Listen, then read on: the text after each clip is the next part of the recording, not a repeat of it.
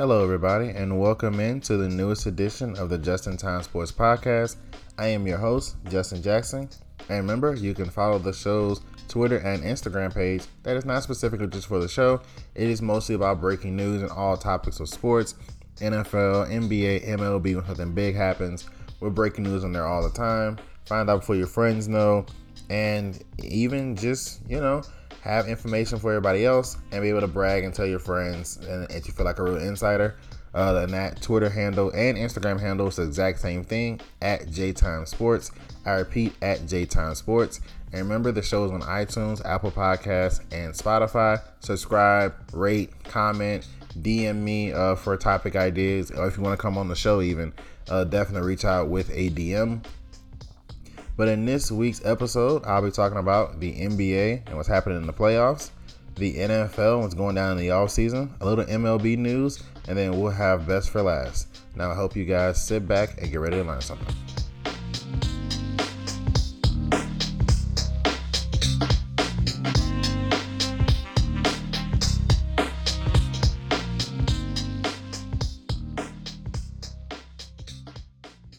Alrighty, guys, and welcome into another great show, another great episode of the Just in Time Sports Podcast. And of course, I am your host and owner and editor, Justin Jackson. Welcome in, and like I said in the intro, don't forget to follow the Twitter and Instagram at JTimeSports, because it's always breaking news on there. I'm on there often. Honestly, I'm on there pretty much all day. When I find out something, you guys will know right behind me. But let's jump right in to the NBA and what's happening in the playoffs. Now, obviously, it's the first round, so we're dealing with scheduling issues, such as we're having the late window, the 9 o'clock window if you're Central Time, 10 if you're Eastern, 7 if you're Pacific. We're having issues such as games on simultaneously. Now, they're 30 minutes apart, so when one ends, you pretty much got the fourth quarter of the other one. So we're having to deal with that. For instance, the Clippers and the Lakers a couple nights ago played simultaneously. It was the Clippers game 2, Lakers game 2, obviously. So you can stream it. That's what I've been doing. Having one on the TV, one on the tablet kind of thing. But like I said, with so many playoff series, we were dealing with scheduling issues and stuff like that. But the games have gone pretty much as we expected. There was dominance there between a few teams, and there was closeness like we expected. For instance, let's just get one series out the way. Brooklyn's annihilating Boston. We pretty much seen that coming. Anybody with two eyes seen that coming. That was one that I was gonna say sweep on and decided to be nice and say Boston might hit 23s one game, and or Tatum goes for 50 and they cancels out KD and Kyrie, and then the bench cancels out Harden somehow, and then Boston wins game 4 for pride and Brooklyn closes in 5 kind of thing. But that's looking like a sweep. Brooklyn's he's got too many weapons. I mean, you already have KD, Kyrie, and Harden. That's great. Well, now, if you can't even pack the paint on them because Joe Harris makes 7 out of his 10 threes, and you really can't do anything on the pick and roll because Blake Griffin is flying all over your head now, it's a rough life to try and defend Brooklyn, especially Boston. You're shorthanded. You're trying to keep Tatum from having to guard somebody really, really good on offense because he has no other help on defense, because you have no other help on the offensive end. Kemba Walker shows us a flash, like he dropped Blake Griffin with a crossover, and he had hit a couple more shots like right after that, and then that was pretty much it. And you don't have Jaylen Brown to be a two-way player, which stretches out your entire rotation, because now you've got guys that normally play 10 to 12 minutes are playing 20, 21 minutes, trying to make up the slack for Jaylen Brown. And it is just, it's a lot for Boston trying to overcome. It's a culmination of an underwhelming season for them. They were disappointing all year. People thought Boston was fighting for the 4th seed in the conference. You thought they'd be right in that where the New York Knicks and the Atlanta Hawks ended up, that 4 or 5 range. They ended up 7. So it's kind of thinking like they even got passed by the Heat, who had an underwhelming season themselves. And so it's a culmination of a lot of bad for Boston. You know, Danny Ainge has made two great moves as a GM. One was the trades for the big three, the fleecing of Minnesota, thanks to his longtime friend Kevin McHale, and then the trade for Ray Allen, bringing him into Boston as well. That was his great move, and then trading in the draft back to 3, and still ending up with the best player in the draft, and Jason Tatum, allowing Philadelphia to trade draft Markelle Fultz, and the Lakers to draft Lonzo Ball. Neither one of them being on their original teams. Fultz barely. I don't think Fultz played 40 games as a Sixer due to injury. Lonzo Ball played 2 years as a Pelican, as a Laker, and he was out when LeBron showed up. 1 year after LeBron showed up for Anthony Davis. And so those are the two great moves Danny Ainge has made as GM. And I mean great moves. I mean, he drafted Jaylen Brown. That's a good move. Not a great move. That's a good move. Jaylen Brown is a fringe all-star level player. Can't get too mad at that. They picked in the top 5. They got Jaylen Brown. But other than that, he refuses to have any legitimate size. Tristan Thompson is his best big man. He ain't winning much. Or actually, it's Robert Williams, the Time Lord out of Texas A&M. He's probably your best big man, but he's not ready from an offensive perspective to play a lot of minutes just yet. Defensive wizard. He owns the Celtics playoff record for blocks in a game now with 9 because they didn't keep blocks when Bill Russell was around as a stat. But yeah, Robert Williams is probably your best big man. That's not great. Kemba Walker is starting point guard with a lot of money left on his contract and needs that won't support him. That's not great. Peyton Pritchard has fallen off. I mean, you just see the moves Danny Ainge made and the moves he refused to make. Oh, yeah, he's not going to trade Jaylen Brown for Kawhi Leonard. Well, Kawhi Leonard landed in Toronto and won a championship. Oh, okay, he's not going to trade Jaylen Brown for Anthony Davis. Anthony Davis landed in LA and won a championship. And Boston is about to get swept out of the playoffs. Now again, Jaylen Brown's injury is the reason they're getting swept. They're going to lose either way. But Jaylen Brown's injury is the reason they're getting swept. But you look at teams that are being aggressive, Boston is not. The aggressive teams are winning. Boston is not. And so it might be something to reevaluate in Beantown from a management perspective.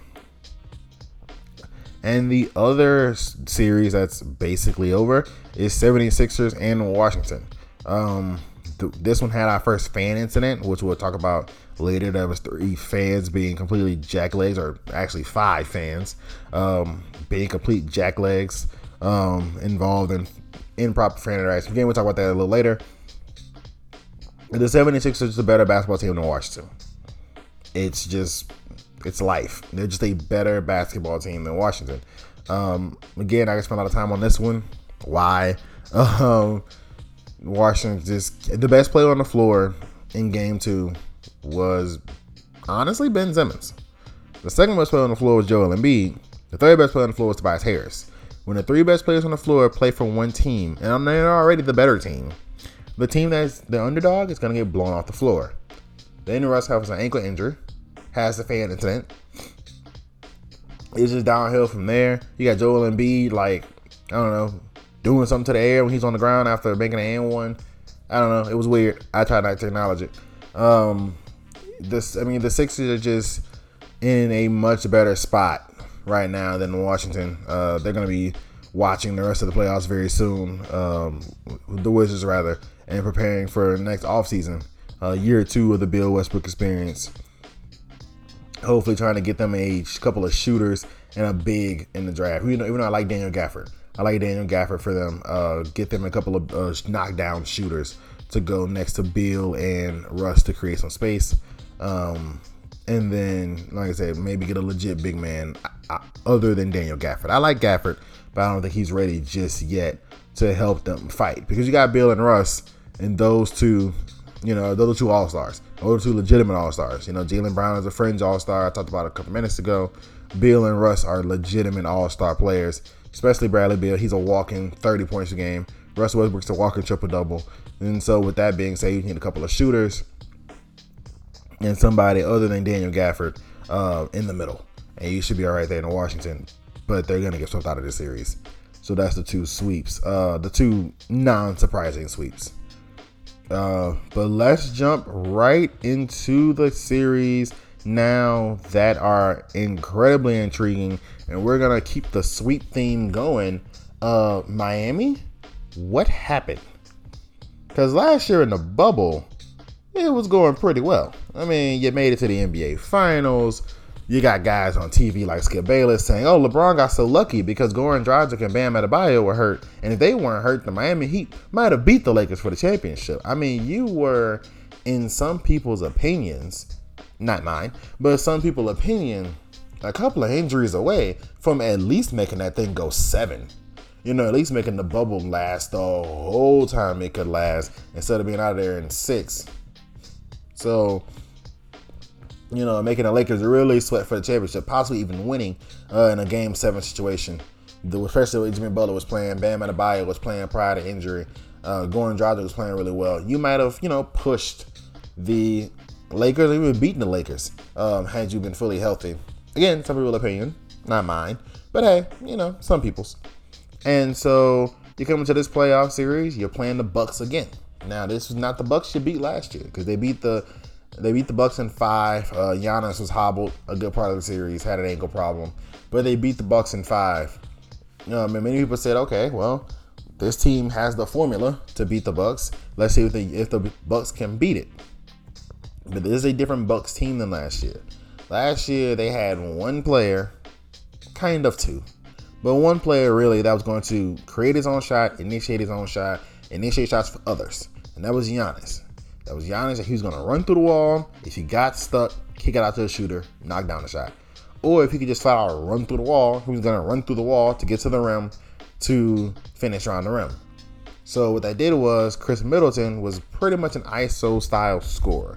When he got the ball, he was looking to put the ball in the hole because of the way that the team was constructed. Giannis was the guy to set everything up for everybody. And then Chris Middleton pretty much got himself off. And so everybody after that was kind of the catch and shoot guy. So where they were making shots, the wall got tighter and tighter, and it made it harder for Giannis and everything after that. This year, they bring in Jrue Holiday. Now, Jrue Holiday can go get his own shot. He can also get shots for others. And he's also a good two-way player. So an on-ball defender, he's one of the best on-ball defenders the guard position the NBA has to offer. And so that's allowing him to slow people down, to let Giannis come over for contest shots, Brook Lopez come over to contest shots, the other bigs on the Bucks to come over to contest shots because Jrue Holiday is such a good on-ball defender, and he's a legitimate point guard who can score. So he can get his own shot and get his shots for others. By de facto, that makes Chris Middleton's job easier because now he doesn't have to get himself off because, you know, Jrue might be able to get him off. And so now you look at 3 guys now, thanks to the addition of Jrue Holiday, that can score, create for others. And so they are absolutely annihilating the Miami Heat. The Bucks also play amazing defense. They're one of the top defensive teams left in the playoffs. I mean, you got the Lakers, now in no particular order, the Lakers, you know, Utah, the Bucks play great defense. Sixers play pretty good defense as well. But you've got, you know, that team, that Bucks team locking down on defense. Giannis is unstoppable because the wall can't be built. I keep waiting on Miami to just flat out build the wall, but they can't build it because now Jrue Holiday can catch the ball on the dot, knock down the shot, or drive. Now everything's in scramble mode, but now Jrue Holiday's got a foot in the paint. Giannis has got a foot in the paint. You still got your shoes on the outside, and you're scrambling. And so they're not building the wall. Giannis is having free reign to move as he chooses for the most part with little to no interference from anyone else from the Miami Heat. And so that's making a huge problem for them defensively. And the shots are not going in for the Heat. During the bubble, Tyler Hero shot something like almost 40% for the time during the bubble in the playoffs. He's shooting at 28% now. His minutes have fallen off the face of the earth. Duncan Robinson, who was hot, has cooled way off this playoff series. He was hot early, and he cooled way off. No one's really a threat from the outside. Jimmy Butler's not playing well at all. Bam Adebayo has a couple of moments in Game 3, but for the most part, he's not been playing well.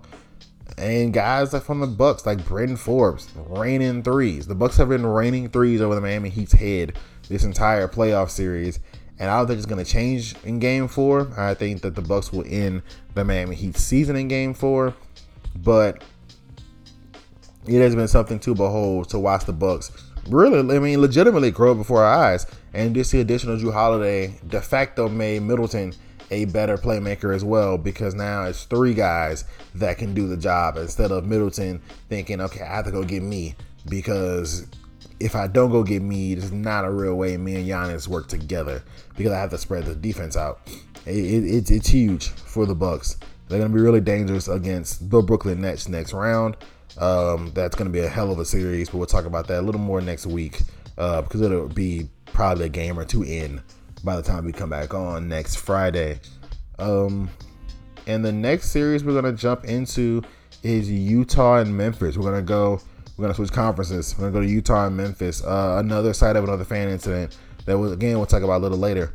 So Utah and Memphis is a little unique. What I mean by that is Game 1, I would say this series is only not 2-0 because Donovan Mitchell didn't play in Game 1. Donovan Mitchell is the engine, the wheels, and the transmission for the Utah offense. His scoring raw number, he's not scoring like James Harden in Houston, 33, 34 a night. He's not scoring like Bradley Beal or Steph. He's only scoring in the low to mid 20s. But why he's so dangerous is he is the I can get my shot guy. Joe Ingles can get his shot off a little bit. Bogdanovich can get his shot off a little bit as well. Rudy Gobert has no offensive game. Derek Favors is pretty good in the post. Mike Conley is pretty good in pick and roll, especially with Gobert. But the guy who can just ISO his way to 50 points is Donovan Mitchell.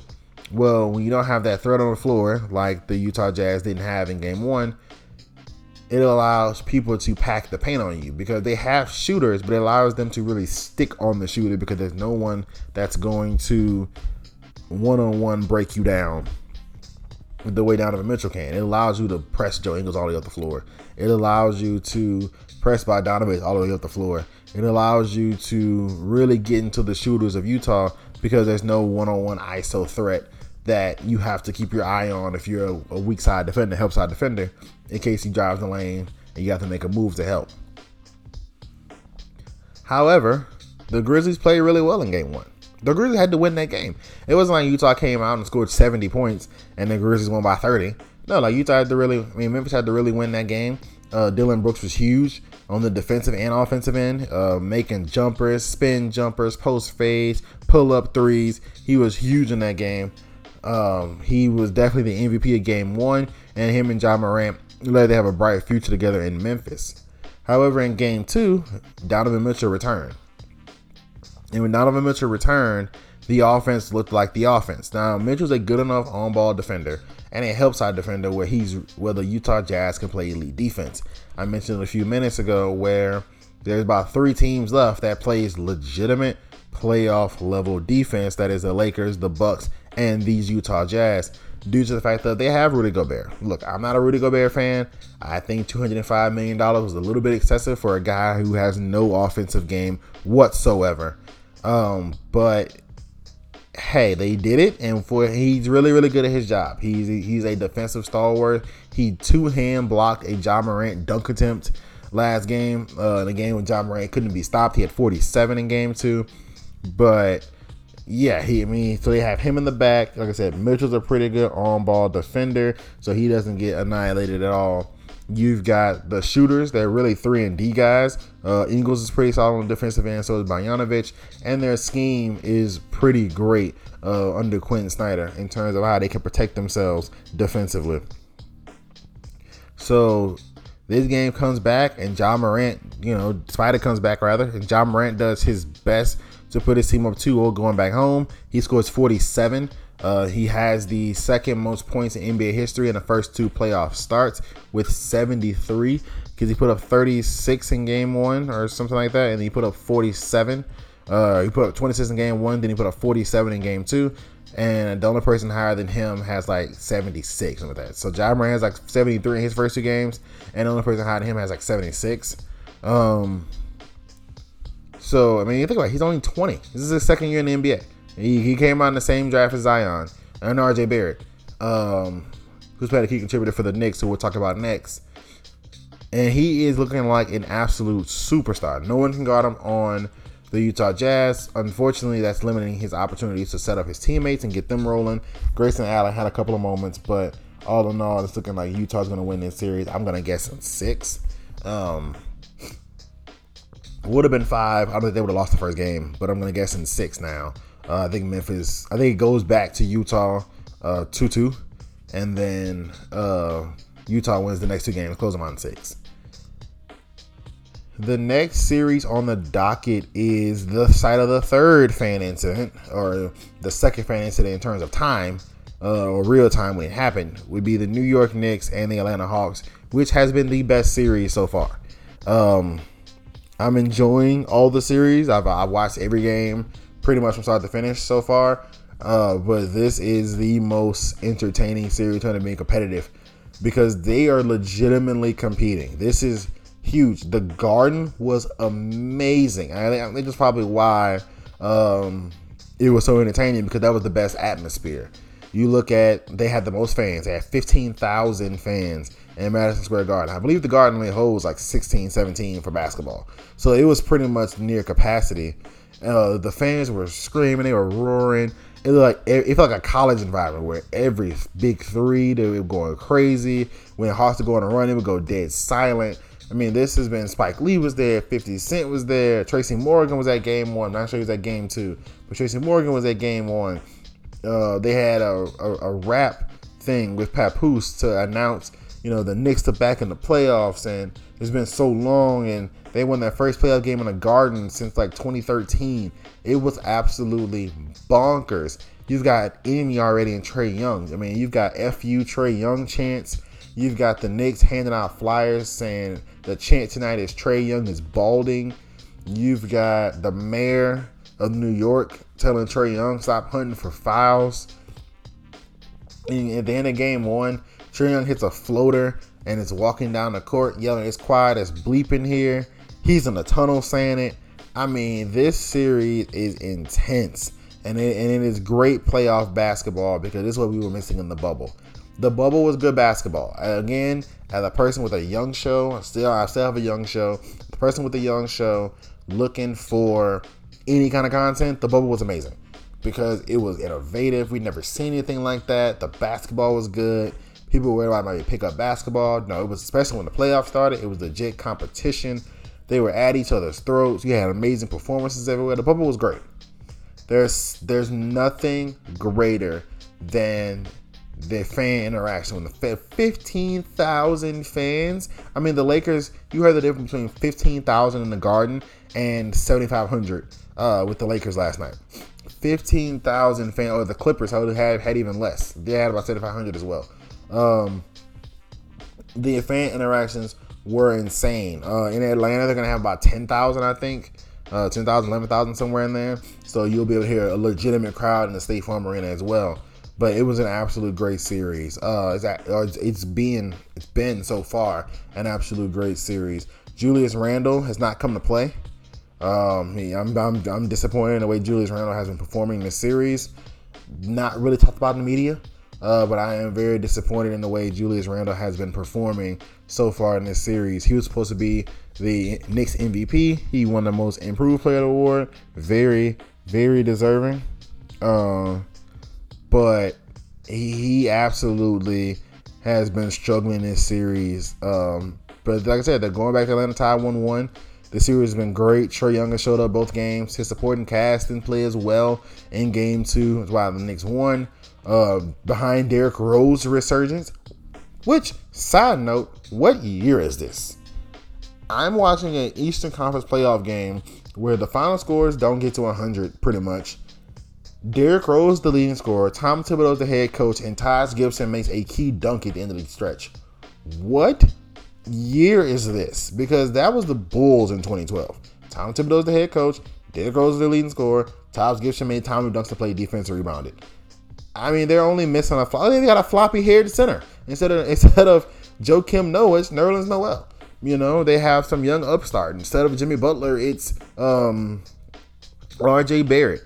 I mean, this team, they got guys on the bench instead of Ben Gordon or I can't think of what the backup guard was in Chicago. It's Emmanuel Quickley. I mean, this team is pretty much built like the Bulls when you think about it. But it is absolutely great to see Derrick Rose doing his style, his very signature style, that herky-jerky, like everything is a quick twitch reaction. There's no real smooth to it. It looks like everything is a quick twitch muscle movement. It's very herky-jerky. It's very cool to see because you can, if you grade him out and just let him do what he does on the court, you immediately know it's Derrick Rose. He has one of the most unique styles in the NBA. You can see it, like I said, from the tip of when he starts moving. So absolutely intense series. I'm loving it. Well, we don't get a lot of Atlanta Hawks on TV. This is the first time people really get to see how Trae Young is. People really get to see how the Atlanta Hawks is. Lou Will, Clint Capella, their version of Bogey, Bogdanovich, Herter, Trae Young. I mean, that's a pretty good team. And then New York Counters with Emmanuel Quickley, Julius Randle, R.J. Barrett, Nerlens Noel, Kevin Knox, Obi Toppin. So this is a pretty competitive series. It's the 4-5. So what do you expect from a 4-5 matchup besides stiff competition between the two sides? Moving on to the West 4-5 matchup, and that'll be the Los Angeles Clippers and the Dallas Mavericks. Well, I mean, this is 4-5, right? I mean, this is 4-5. It ain't playing like it's 4-5 right now. I mean, this just is like, this is not even, it's competitive, right? I mean, the Clippers aren't getting blown off the floor, but the best player on the floor is Luka Doncic. The best team is the Dallas Mavericks, and I don't think it's debatable right now. You look at the Mavericks, they were the 18th best three-point shooting team in the regular season.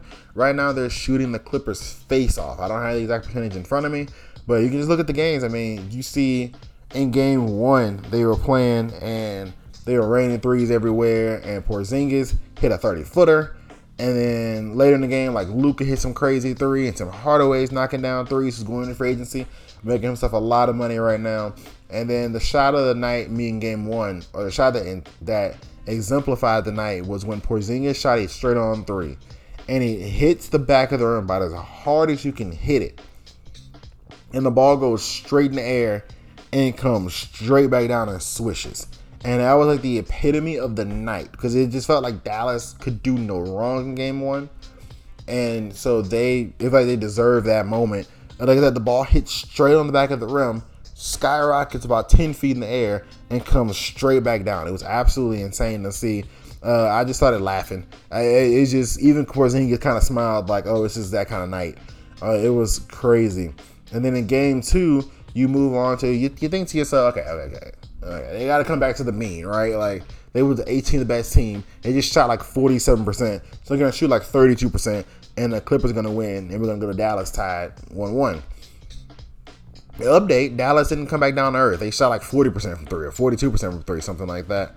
Luka was 5 for 13, but he was 5 for 9 and got cold in the end of the game, trying to do a couple of dagger shots.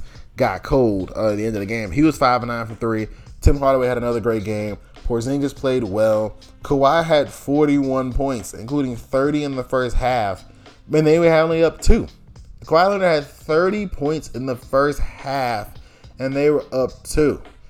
Luka's not scared of anybody. He's calling Pat Bev too small a chance he gets. Kawhi can't guard Luka. Kawhi won't guard Luka due to the fact that he's needed so much on offense. Paul George is pandemic peeing it up. I mean, Marcus Morris, Luke Kennard looking for them with a flashlight in the daytime. Rondo's barely playing, so you acquired him for these playoff moments, and he's barely on the floor. Pat Bev getting a lot of burn. It's just, it's a microcosm of the Clippers, because now the Clippers, you're in a horrible spot. You're in a deplorable spot, like to the point of it is tragically bad how sad Clippers Nation could be in 3 months. Because in 3 months, in less than 3 months, Kawhi Leonard can opt out of his contract, which financially he should do anyway. Because if he opts out, he can sign a 5-year deal with the Clippers for the Supermax. I believe he's eligible for Supermax. So financially, it's smarter. Paul George already signed an extension. But financially, it's smarter for Kawhi to opt out, quote-unquote test the market, even if he's not going anywhere. just to make the Clippers offer the most money they can offer and secure that's his last big contract in the NBA. But let's say for basketball reasons, he decides to opt out and he leaves. It leaves you with Paul George, a max salary spot, and whatever's left on the Clippers. The Morrises, the Kennards, the Reggie Jackson, the Pat Bevs, the Zubac's. Well, you don't have your first round draft pick till 2027. If Kawhi walks out the door, you no longer have a superstar. And you have not won a playoff game since you were up 3-1 on the Denver Nuggets. You're in a bad spot, Clippers. You're in a horrible spot. You need to win this series. You damn sure can't get swept. But you need to win this series.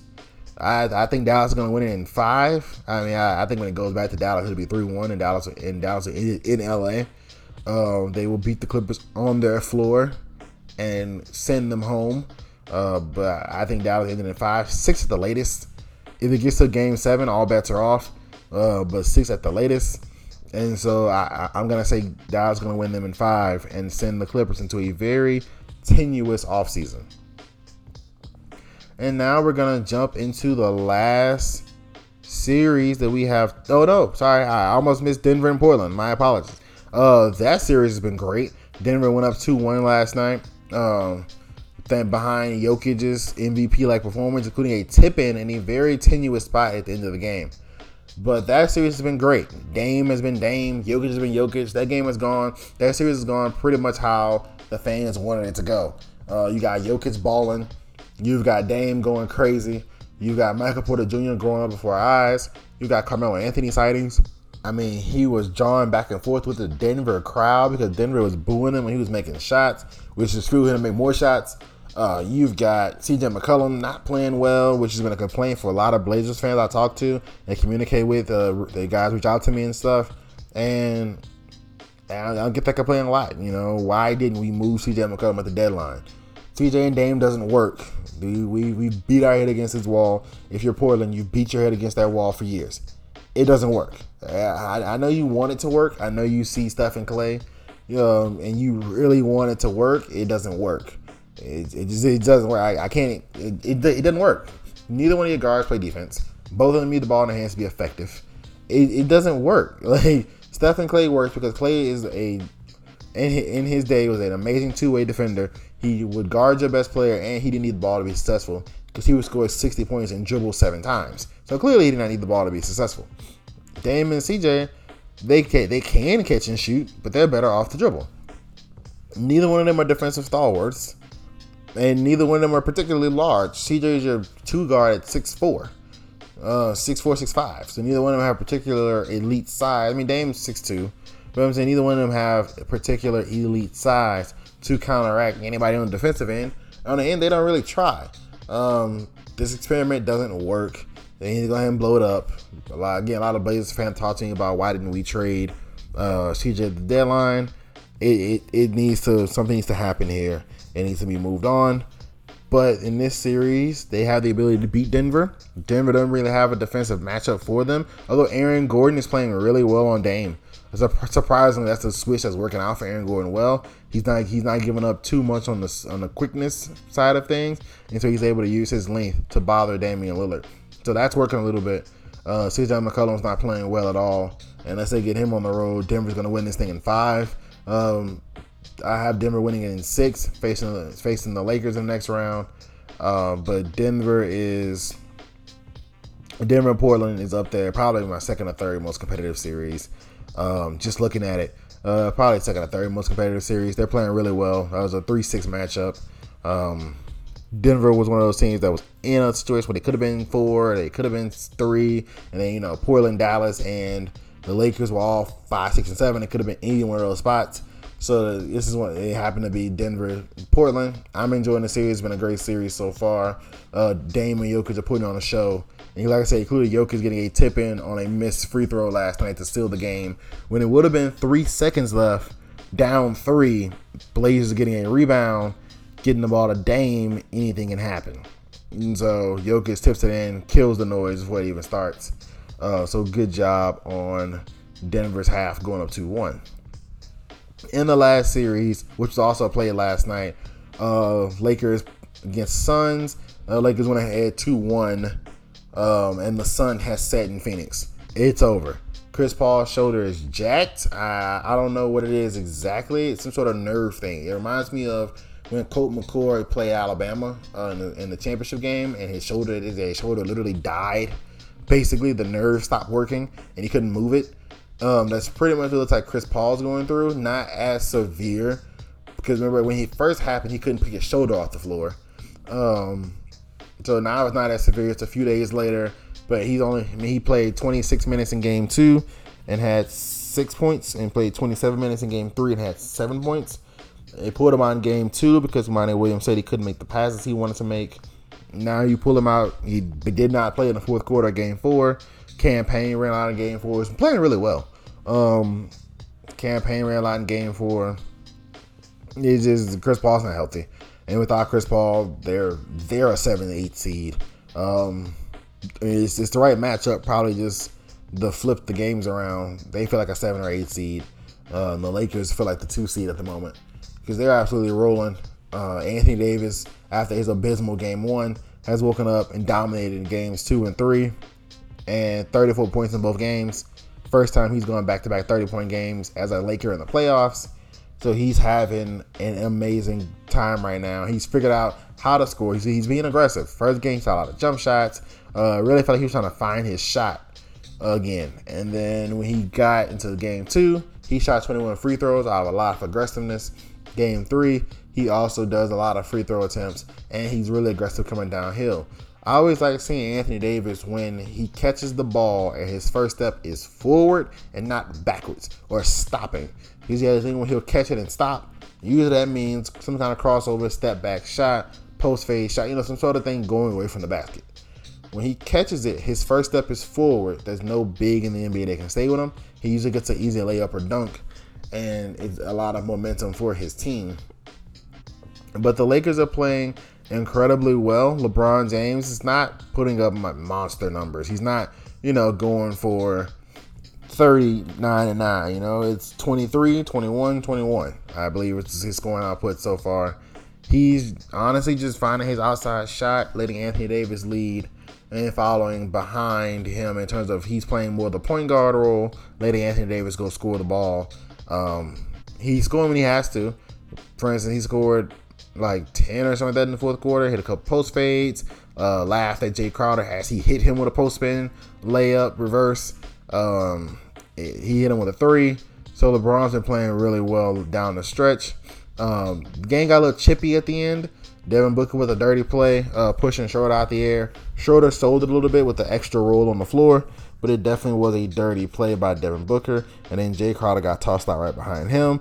We assume for talking noise to Dennis Schroeder.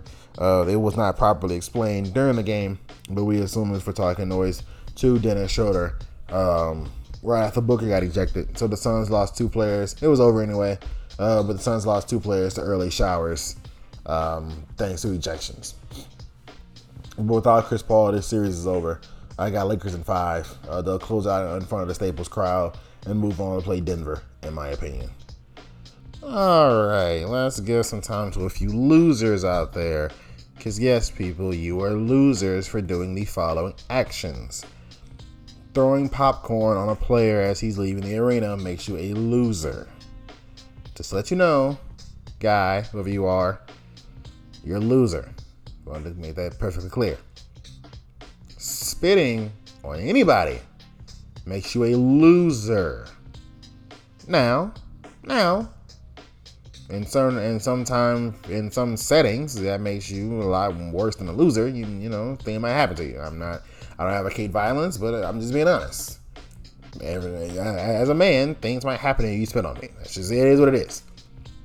You spit on the ground. So if you spit on me, that means you think of me lower than the ground, but you feel like your spit goes on the ground. It goes on me instead of the ground. You're a loser. Dumping popcorn on my head, man, again, in a different setting would create a different reaction. You seen Russell Westbrook's reaction. It was very deserved. Trae Young didn't know he got spit on. Or spit at, regardless. And dude, in the middle of a pandemic of all things. But, yeah, no, that makes you a loser. Saying racist things to a parent or anybody, but to the parents of an opposing player makes you a loser, Utah fans. And again, it's not everybody. It's one loser dump popcorn. Cool. Now the whole Wizards fan base is under fire. It's one loser that spit at Trae Young. Cool. Now the whole Knicks fan base is under fire. Apparently it was 3 losers at the Utah game that said racist and offensive things to T. Martin, who was Ja Morant's parent. Not T. Martin, T. Morant. Who's Ja Morant and his wife, Ja Morant's parents. 3 losers. Cool. That ruined it for everybody else. Because apparently, I'm going to go through any type of incident. So the popcorn thing is complete BS. I didn't spend time with that one. Why would you dump popcorn on somebody leaving the game? Why would you dump popcorn in the game anyway? Why would you dump popcorn on anyone anyway? But especially, why would you do it? It's just stupid. There's not even a rational scenario where I can be like, this is dumb. There's no scenario in the world where dumping popcorn on somebody is appropriate. It just isn't. Stupid. So he got banned he got his season ticket membership revoked, and he got banned from the arena indefinitely. Moving on to the next guy. Disgusting idiot. Why would you spit on somebody ever? But especially highlighted in a pandemic. You idiot. I mean, it's a pandemic. So not only are you possibly passing me, you're spitting on me. So whatever you got going on in your mouth is now on me. It's just idiot. He was also banned from Madison Square Garden. He was not a season ticket member holder, but he was also banned from the Garden. Just like the Philly fan was banned from the Wells Fargo Arena. And the third fans, by the way, Trae Young not pressing charges. You're a much better guy than me. I would press charges for assault and probably win the case. So there's that. And the Utah fans, apparently, okay, so this one I'm going to take a little time to dive into because of the severity or the weight of the situation, rather. So Ja Morant's parents were at the game. Just like most parents are. You saw Trae Young's dad after he hit the floater.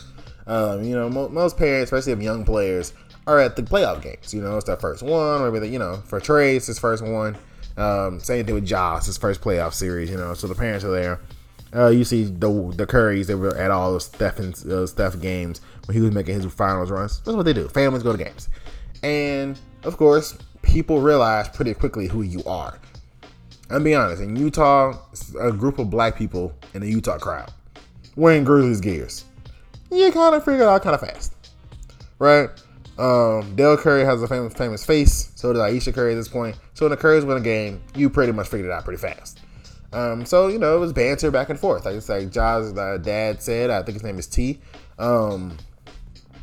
They were going back and forth with fans. That's what you do. It's banter, It's like, oh man, we have to get y'all, and oh man, Morant missed another one. Oh, we look at we up this. Y'all got lucky in game 1. Friendly stuff, normal banter. Maybe a couple cursors back and forth, but nothing cursing at Morant's parents. Morant's parents were cursing back at them. It was more of, I naturally might say a curse word. Things happen. But all in all, like Ja Morant said, 95% of them were great people, laughing, joking. It was a good time to have a good time at the game.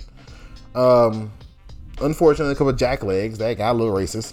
One of them said something along the lines of, "I'll put a nickel in your back and watch you dance, boy," which is primo racism.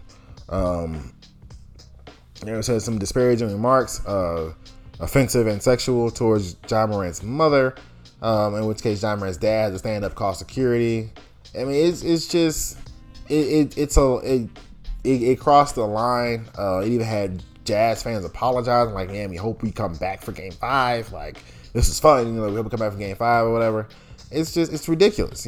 Losers, all 3 of them. Like, you have that much in bad in your heart. You can't go to a basketball game and enjoy it.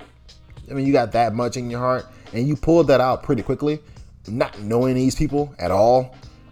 So that's how you feel. I mean, about as losers, idiots, all of them. The Hawks guy, you're an idiot. I mean, not the Hawks guy. I don't be like that. The Knicks guy, you're an idiot. The Sixers guy, you're an idiot. I mean, the Knicks guy, you're a disgusting idiot. But the Knicks, the Sixers guy, you're an idiot. And the Jazz people, you're racist idiots. That's all I'm going to spend on that topic. And now we're going to move into the NFL and talk about what's going down with the Shield in the offseason.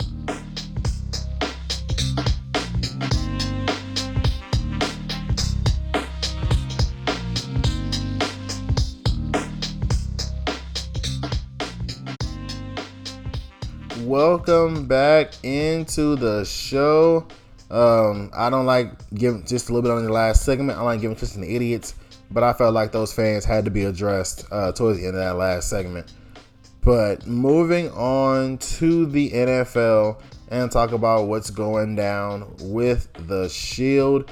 Obviously, the biggest thing that's happening right now is the Julio Jones trade rumors. So, in the most unconventional thing I've probably seen on sports television, Shannon Sharpe literally picked up his phone on the Undisputed set in the middle of the show, called Julio Jones, and I'm hoping it was not unknown to Julio. But I mean, Shannon posted it all over social media, so I guess it was cool. Julio straight up admitted, yeah, I'm out of Atlanta. And that was the first time we'd ever heard it been confirmed by anybody. So, because you hear rumors every year. Julio Jones could be traded, Odell Beckham could be traded, etc. But that was the first time we'd ever heard anybody definitively say, yeah, Julio's gone. Especially being Julio. So Julio left and said, oh, yeah, I'm out of there. And because he's caught in Dallas Cowboys hoodie, or not caught, he took a picture with a guy in the Cowboys hoodie. And so Shannon asked about the Cowboys, and he said, no, I never thought about Dallas once. He said he wants to win. He didn't name any teams. He stopped short of naming destinations because that would undercut his values in the market. But he stopped short of that.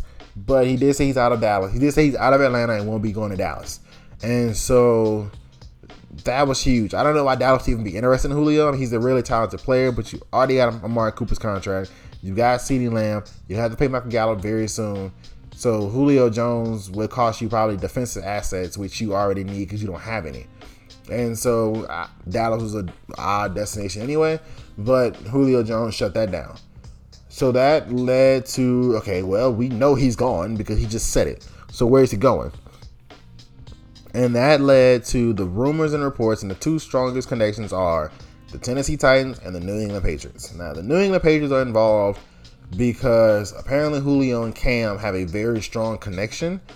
Julio wants to play with Cam. At one point, he was interested in going to Carolina to play with Cam, but he wants to play with Cam Newton. They, like I said, have a very strong connection. And then he's seen what Randy Moss is having in his career. Randy Moss was looking for a place to revitalize his career and to win, and they were Plexico Burress away from having an undefeated championship ring on Randy Moss's finger, or a helmet catch away from from having a championship ring, undefeated 19-0 on Randy Moss's finger.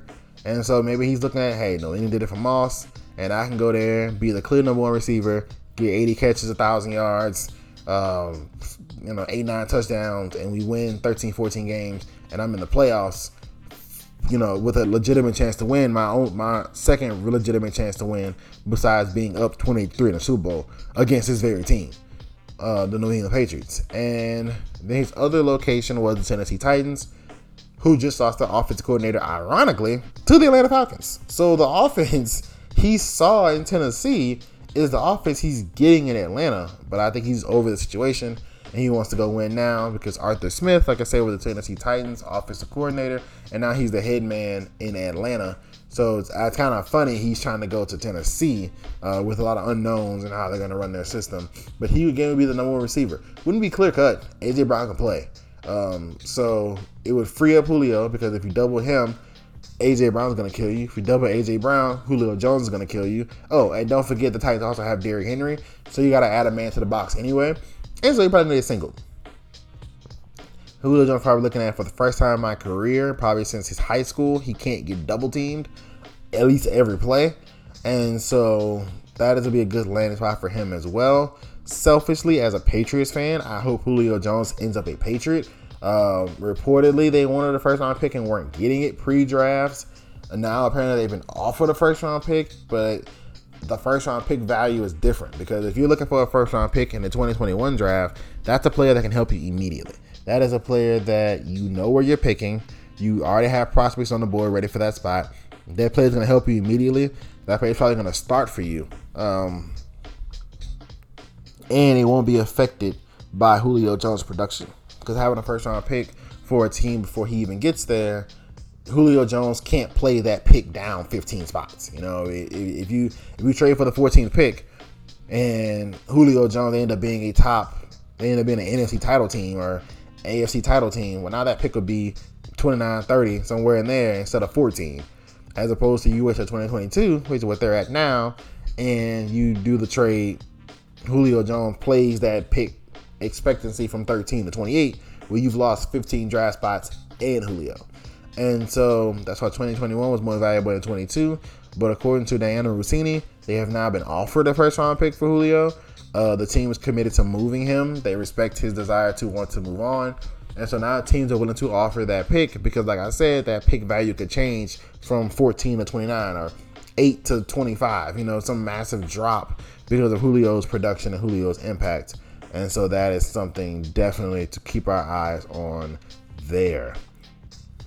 You know, the NFL's most popular player, Tim Tebow, is now receiving compliments from Trevor Lawrence. Trevor pointed out how great of a locker room guy Tim is, how he's a guy you just want to be around, how positive he is, and stuff like that. Urban Meyer has mentioned the words Taysom Hill when referring to Tim Tebow, which, if you know Taysom Hill, you know Taysom Hill plays legitimate snaps at quarterback as well. So he does, kick return, punt return coverage.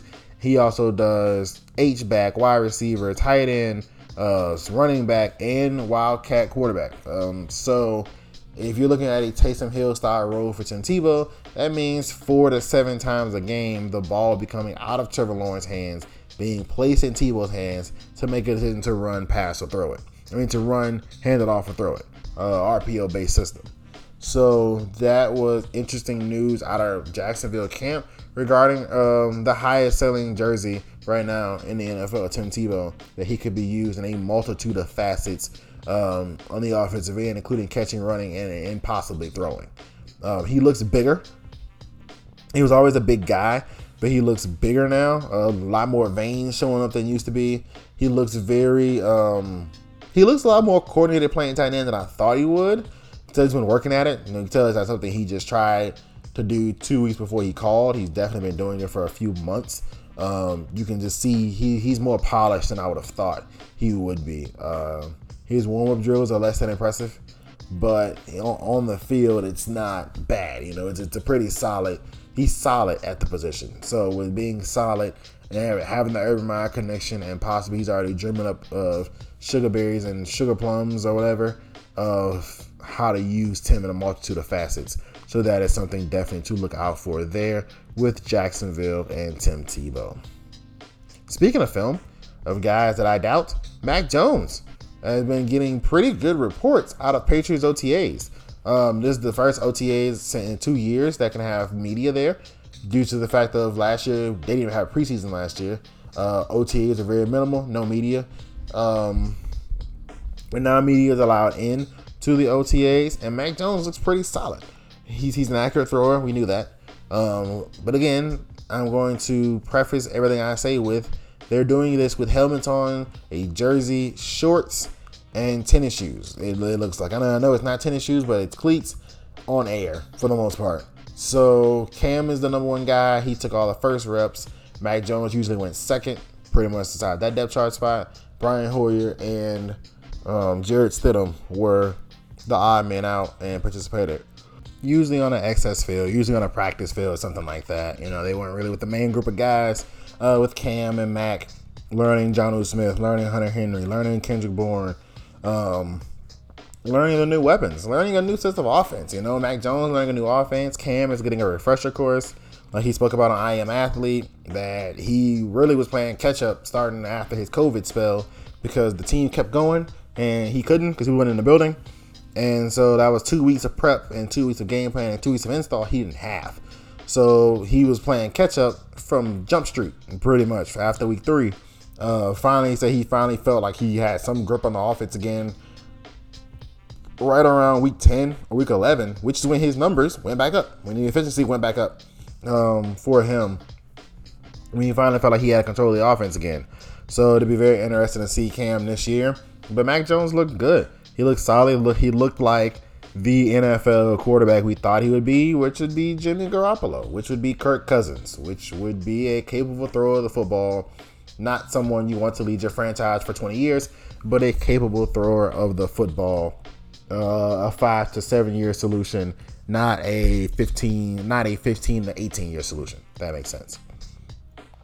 Just a little more returns. We had Cam Newton returns. Joe Burrow returns to the field.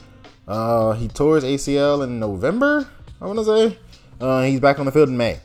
So I remember I said a few months ago, I was like, man, Burrow's already walking. It was like, it was a few weeks after the ACL, and he was already walking with no crutch, no brace, nothing. He was walking, which is insane to even think about, because he had ACL and other structural damage to that knee, and he was walking within a few weeks. He was already on the practice field, obviously non-contact, obviously a big scar down the middle of his knee, and he wore a brace on the knee. So he didn't do a lot of moving. He rode the bike to loosen it up. Didn't do a lot of moving, but he did look good throwing the ball in the limited time he did throw. But Joe Burrow is a great quarterback, so why would he look any differently throwing the ball? But he did look pretty good there off his return. Speaking of return from injuries, Dak Prescott returned from injury as well after shattering his ankle, or getting his ankle shattered rather, 7-8 months ago. I want to say, I think it happened in September, or October, one of the two. It was early in the season. It was in September. It's like the fourth week of the season. He got his ankle was shattered on a tackle, clean tackle, but on a tackle at a home game. And he was back on the field. Now, he's a little bit further in his progression than Joe Burrow is. Most of Dak was bone healing, stuff like that. Joe had ligaments, so it's a little more tricky in terms of timetable and things of that nature. But Dak looked good, Again, not fully mobile yet. He's got a few months to really get his mobility back. But he looked good as well, throwing the football, confident. The leadership aspect is back in the building.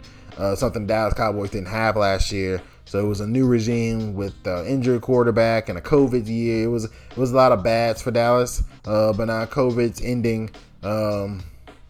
Dak's back in the building. McCarthy's in year 2. They've got more guys, leadership positions. Dan Quinn has showed up for Dallas on the defensive side. They got Jabril Cox. They've got Micah Parsons. They've got some guys who can really play the positions that they are drafted to, along with Jalen Smith getting his old college number of 9 back. So you've got things working in the Dallas Cowboys' favor now that you didn't have last year, due to the fact of life was just difficult for everybody in 2020. And then a little money news: the NFL salary cap for next season has a ceiling of $208 million, which would be a 10% increase over this year's $198 million. And anything past 208 in terms of the revenue share will not go to salaries. It will go to paying back the benefits that the NFL canceled last season to save a little money. So they postponed the benefits from last season to save a little money, and they put in a plan where it would be all paid back by 2026.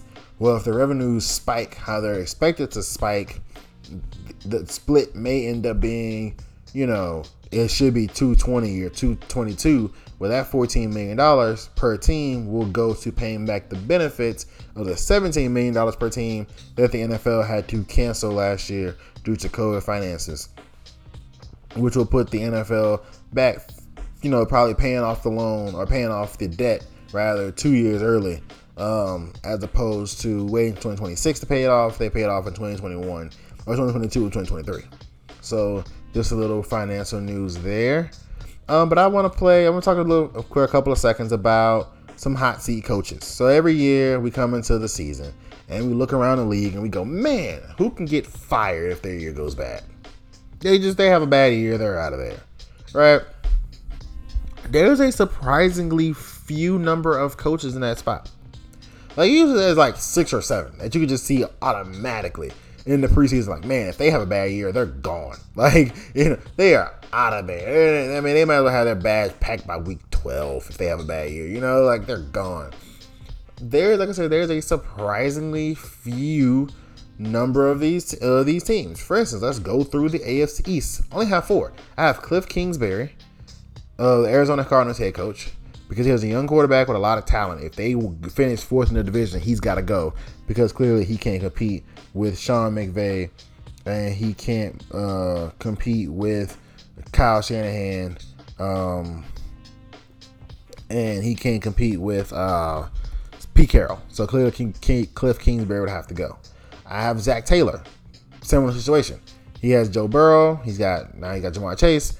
He's got pretty good talent around them, and he can't finish 4th in that division, because clearly, so he can't compete with John Harbaugh, Mike Tomlin, or the Kevin Stefanski, the Cleveland Browns head coach. Mike McCarthy. You're on Dallas' stage. Rumors were they wanted to get rid of you last year already. Now you've come to year 2. You have Dak. You finished 3rd in that division. You've got to go, because clearly the game has passed you by, and you can't compete with the likes of Ron Rivera and the New York Giants brash of can't think of the head coach's name right now, but Jason Garrett being the OC and the Giants coaching staff. And then lastly, I have Mike Zimmer, head coach of the Minnesota Vikings. Aaron Rodgers is going to with his own organization. The Chicago Bears just drafted a rookie quarterback, and the Detroit Lions are the Detroit Lions. So if you finish 3rd in that division, you got to go. And that's just being honest, Mike Zimmer, you got to be out of there. And of course, 5th in the same division. How did I forget about Matt Nagy? Chicago Bears. You kind of got hamstrung by your GM, unfortunately for you. But if this goes badly and you finish 4th in your division, or damn near 4th in your division, you got to go. Sorry, I mean, I think you're a good coach, Matt Nagy. You got a jet. You got to go. So those are my 5. I think are on pretty warm seats. I think Vic Fangio's on a lukewarm seat. His seat ain't that comfortable, but it ain't that uncomfortable either. I would have Vic Fangio in a lukewarm seat, but that's 5. Like I said, usually there's 8 or 9. You can just look at immediately, boom, and these guys could be gone. But I'm saying, if you look through the divisions, you look at the AFC East. You got Belichick, who's never getting fired. Brian Flores, who won't get fired. Robert Saleh just showed up. And Sean McDermott is the 2nd best coach in Bills history. So he's not going anywhere. NFC East. I talked about Cowboys, Mike McCarthy, but Ron Rivera is not going anywhere. I cannot think of the head. Joe Judge, that's his name, head coach of the Giants. He's not going anywhere. They'll probably give it to Daniel Jones first. And then you've got the head coach of the Philadelphia Eagles, Nick Sirianni. He just got the job. So could he be fired after 1 year? Yes, we've seen it. Vance Joseph, amongst others. But he just got the job, so I doubt it. Look at the NFC South. Sean Payton's not going anywhere ever in New Orleans. Bruce Arians won a Super Bowl. He's set for life in Tampa. Matt Rule's in his 2nd year in Carolina, showing great progress. And Arthur Smith just got the job. So you just look around the league, the AFC South, you've got Mike Vrabel, who has been in the playoffs several times with the Tennessee Titans. You've got Frank Reich, who just got Carson Wentz, so he's not going to get fired. Urban Meyer got the job in Jacksonville, and can't think of that team in the division right now. But yeah, there was the other team in the division for the AFC South. The Houston Texans just hired their head coach as well. Again, he could be fired after 1 year, but I doubt it. So if you look around the league, there's not a lot of teams. Teams either have set coaches or they have brand new coaches. And when you don't fire a coach after year and build an organization, you have to build a culture with somebody, at least for 2 years, to see if it's going to work. So this is a surprisingly few amount of teams with people on the hot seat, which I thought was very interesting. I thought you guys should hear about that. But up next, we're going to shift to the MLB and talk about what's going down with Major League Baseball.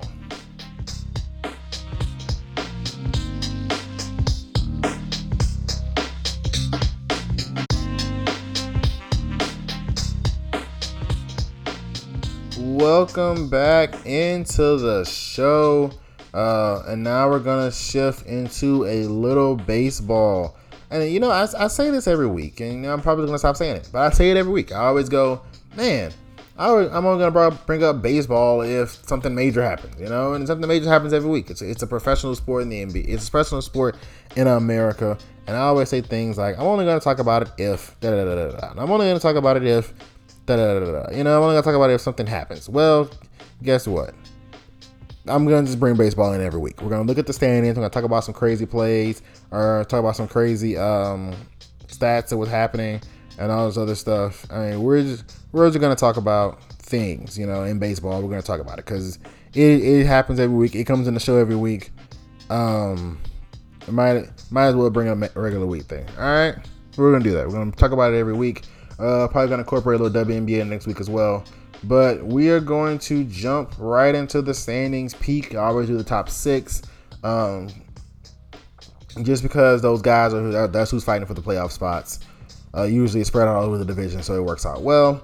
With the AL, you have the Rays, the White Sox, the Oakland Athletics, the Boston Red Sox, the New York Yankees, and the Cleveland Indians. And with the National League, you have the San Diego Padres, the St. Louis Cardinals, the New York Mets, the San Francisco Giants, the Los Angeles Dodgers, and the Chicago Cubs, which means, just like last week, both Chicago teams are in playoff contention, one better than the other one, obviously. And it also means that the theory that the demise of the Yankees was greatly exaggerated. They moved up a spot. They were 6th, now they're 5th. They're coming up. They're 3rd in their own division, thanks to the Rays being amazing and the Red Sox being okay. I can't compliment the Red Sox, but the Red Sox are pretty solid, and the Yankees are catching up to people. They're playing well. They lost the game last night, but they're playing well.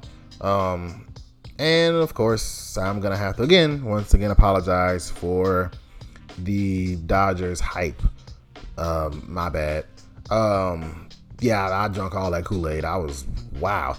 I was really looking forward. I mean, I was thinking, man, they might win 110, 115 games. I mean, they were going to go insane in my head. And, well, on the field, they didn't quite measure up. That bullpen leaks more runs than any good team bullpen I've seen in a while.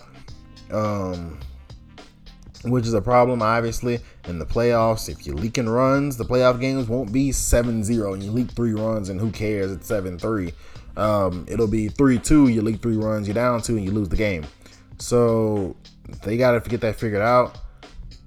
But I brought up baseball for one reason only. Even though I'm going to talk about a quick story before I jump into that. Shohei Ohtani, with the interesting moment. He was supposed to pitch last night, but his bus was late, so he ended up batting because he wouldn't get his normal pitch routine in time. So he ends up batting, going 0 for 3 and pitching today. I thought that was weird, kind of funny. It's kind of stuff you never hear about, especially kind of versatility like a guy like Ohtani. Like, oh, I can't pitch because my routine is jacked up. I'll just go hit. Like, it's fine. But I brought up baseball for one specific reason. I know you guys have seen the Baez play with the Cubs and the Pirates. I know you guys seen that play. That play infuriates me to no end. It's funny. It's hilariously upsetting. That is the best way I can describe it. It is hilariously upsetting. How in the hell did that happen? So, first of all, it's 2 outs. Just touch first base. That's all you had to do was go touch first base. He was in front of the bag. Just take a step back. You had him dead to rights. Just walk backwards. Innings over. Move on with your life. Instead, he tries to run forward. Just come forward and physically tag Baez. As Baez retreats back to home plate, which again wouldn't work. You can just corner him at home plate. That he can't go anywhere because that base isn't available to him. It's not like throwing it. He starts between first and second, and he can go to first and go to second. You know, he can stay at first, he can go to second. Now he's caught, and he's trying to throw it across his head so that somebody can touch him, because if you don't touch him, he's not out.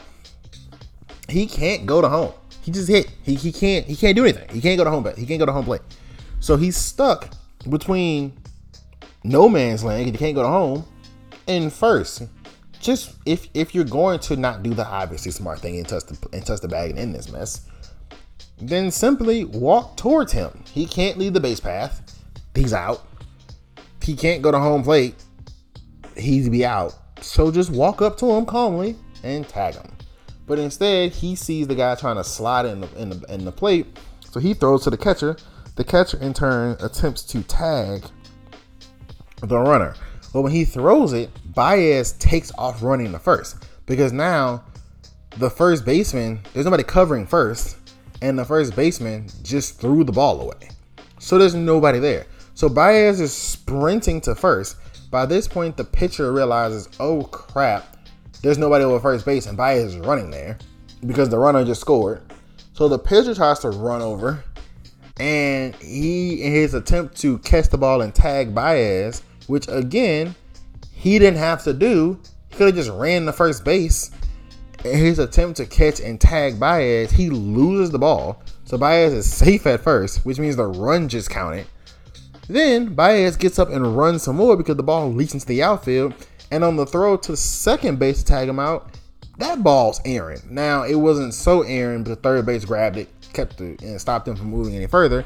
But somehow he squeaks out a run in this mess. And all they had to do was touch first base twice, or physically touch him when he's stuck between you and home plate, and he can't go to home plate and stand. So there was no, it was hilariously frustrating. It was hilarious in the sense of, I can't believe he just pulled this off. All I can do is laugh. And it was frustrating in the sense of, I can't believe the Pirates let him pull this off. There was about 5 different ways to end it. The Pirates chose none of them, and it was mind-boggling. It was truly, truly mind-boggling. But up next, we are going to shift to our best for last, which will be a discussion on Gilbert Arenas.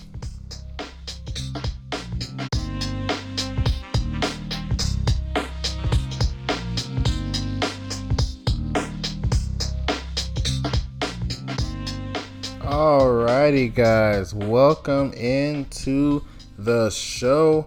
And then, best for last for me is something that I think is a little off topic, or, just something I want to talk about for a couple minutes. It doesn't have necessarily have to be on topic, but you guys get the drill now. We've been doing this for over a year. You guys get the drill. What best for last is. And for me, I always leave best for last in my notes blank. So, my notes, basically why I do this is I have my topic list. I have like NBA, and then I have the topics I want to talk about the NBA. Not my points I want to hit, just the things I want to mention. So like I had all the playoff series listed and the fans being banned on my list. Or for the NFL, I had the hot seat thing, the NFL's Tyler Cap, returning from injury. Sort of thing. In the MLB, I had the standings, and then I just talked about what's happening in between that kind of thing. Best for last, I have best for last and then nothing, because I want to have best for last be organic. Just something that when I'm telling you guys best for last is coming, that my brain grabs something out of the back of the encyclopedia, and boop, that's what I'm talking about. And so Gilbert Arenas is my topic. And it's not Gilbert Arenas, a basketball player. We know Gilbert Arenas is a basketball player. Drafted Golden State in the second round, coming out of a very successful Arizona career. Played with Golden State a few years, makes his big break in Washington. At one point was probably the best guard in the NBA, top 3. I mean, he was in the same time as Kobe, so probably not the best guard, but it's Kobe, it's Nash, it's Arenas, it's AI. That was pretty much the list. T-Mac was a guard forward type. But that was pretty much the list of guards in the NBA at the top. Those were the kingpins. Those were the top dogs. And so we know Gilbert Arenas the player. Then there was the gun incident and all that other stuff. And injuries. Then the injuries happened. Ultimately, he retires, and that was pretty much the end of Gilbert Arenas. But off the court, Gilbert has been a secret. He really wasn't in the media like that.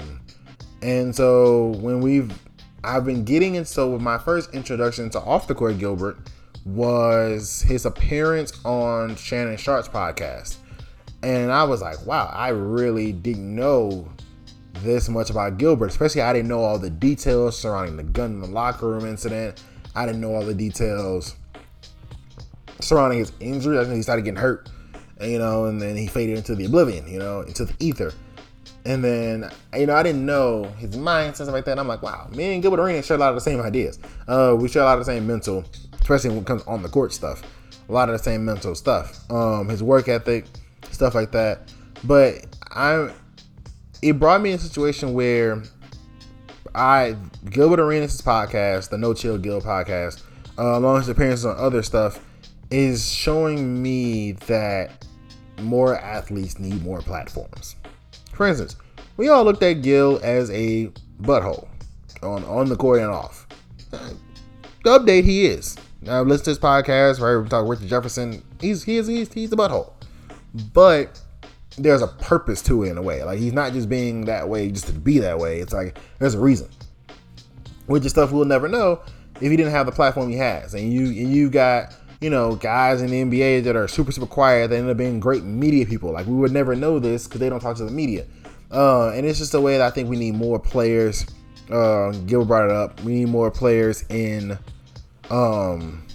management roles to know how to deal with players. Instead of guys who's never been in this environment trying to judge the environment, we should have guys who've been in those wars, been in those trenches, been in those situations, doling out punishment if necessary or handling a situation if necessary. But anyway, back to Gilbert Arenas. His career arc was so interesting. Just in having heard him describe it multiple times now, it's very interesting. So he's at Arizona. I'm gonna talk about his career a little bit. He was at Arizona, and he gets there, and he's so good he moves the two guards on the team. They transfer. They're out. So he gets there, and they play freshman year a little bit, and then he goes and whatever. And his last year, they go to the championship game and lose to Duke. Okay. So then he goes to the NBA, and he's thinking, I'm a top 10 pick. I'm told I'm a lottery pick. He didn't know that was the first high school draft. So all the high school kids were coming in. Instead of going to college for a year or 2 years, whatever, they were just going straight to high school. So they were drafting them, a lot of them on potential. Like, oh, he's 6'7", 200 pounds in high school. He's going to be probably 220. And if he's man body, he can already shoot. So they were drafting a lot of the high school kids on potential. And Gilbert just thinking like, I don't know who you are. I just know I was in the national championship game and led my team in scoring. In his draft, they had Joe Johnson out of like Arkansas. And, it's kind of thing because you didn't have the national media coverage that you have now, where everybody that can play is on overtime, or everybody that can play is on SportsCenter, House of Highlights, or, whatever. You can see everybody at all times. You know who everybody is. You didn't have that back then. You didn't have entire mock draft shows to say, oh, this kid out of Southern Arkansas is going to be really, really, really, really, really good. But no one's ever heard of him because he played at Southern Arkansas. Or this, or the West Coast didn't know who was good in the South, and the South didn't know who was good in the East, and etc. Because unless you played them in college basketball, they never really crossed your radar. But anyway, so he ends up being a second round pick because of some stuff he did in pre-draft workouts. And it's just, his career was just ups, it was downs, it was work ethic, it was everything. And it was just getting that appreciation for an underrated player, in my opinion, in Gilbert Arenas, who without injuries is probably one of the better guards in the 2000s. Up until his injury point, I think he got injured like 26, 27, his first injury. Up until that point, there was nobody can guard him. I mean, he put 50-point games on the board, 60-point games on the board. He averaged almost 30 a couple of years. I mean, there was nobody that can guard him when he became Agent Zero, and was healthy. So I don't want to talk about. I gained so much more appreciation for Gilbert, the guy and the player, through my introduction to him through multiple media sources. But that is all we have for today. I hope you guys enjoyed it. I'm loving doing this. I'm loving the interactions I get with you guys. Remember to follow the Twitter page at JTimeSports. I repeat, at JTimeSports for all of your breaking news and coverage. I'm on that thing pretty much all day, Twitter and Instagram. More Twitter than Instagram for obvious reasons. But definitely you guys follow that. Give that a shout out. Retweet the information, stuff like that, and know before your friends do. But I hope you guys have a great rest of your day. This is your host, Justin Jackson, signing out.